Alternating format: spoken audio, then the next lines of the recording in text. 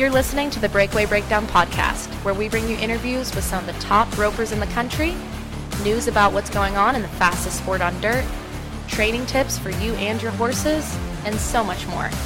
I'm your host, Casey Allen. Let's jump in.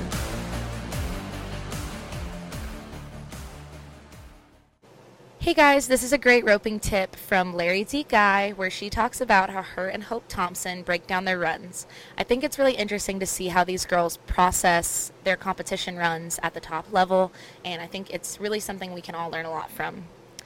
I hope that you guys are having fun this weekend, whether you're jackpotting, rodeoing, or spending a little extra time with mom, and make sure to stay tuned for our coverage next week from the Royal Crown for Charity in Waco, Texas. Next weekend from Rodeo Corpus Christi in Corpus Christi, Texas. And the following week on the 16th to 18th, the Women's Rodeo World Championship will be taking place in Fort Worth. So it's a very exciting couple weeks. Make sure you're watching our Facebook, Instagram, and our website for all of the coverage. We'll keep you up to date and in the loop. All right, let's jump in. I'm Larry D. Guy, and this is BreakawayRoping.com. Hope and we do a lot better now than we have in the past.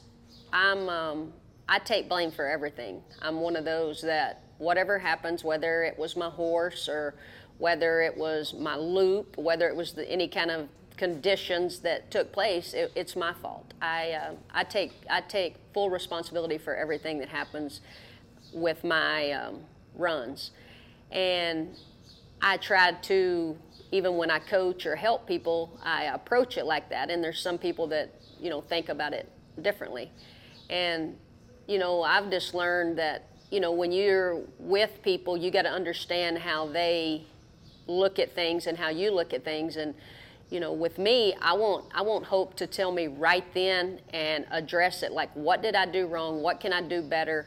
What needs to change? I want to know all of the, the straight basics of what I need to do better right then. And with Hope, the way that I approach her is she asks, what happened right there? I avoid the question.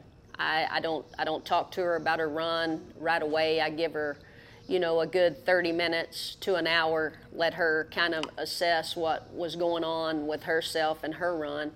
And then when she asks me again, I go through where this is what I see. You might have felt something different.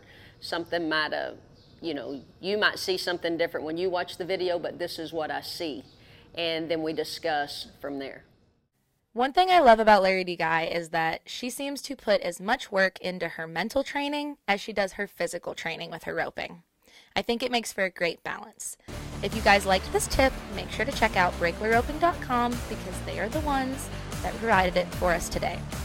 Make sure to stay tuned for the coverage that we talked about at the beginning of the episode in the next few weeks, and have a great weekend, guys.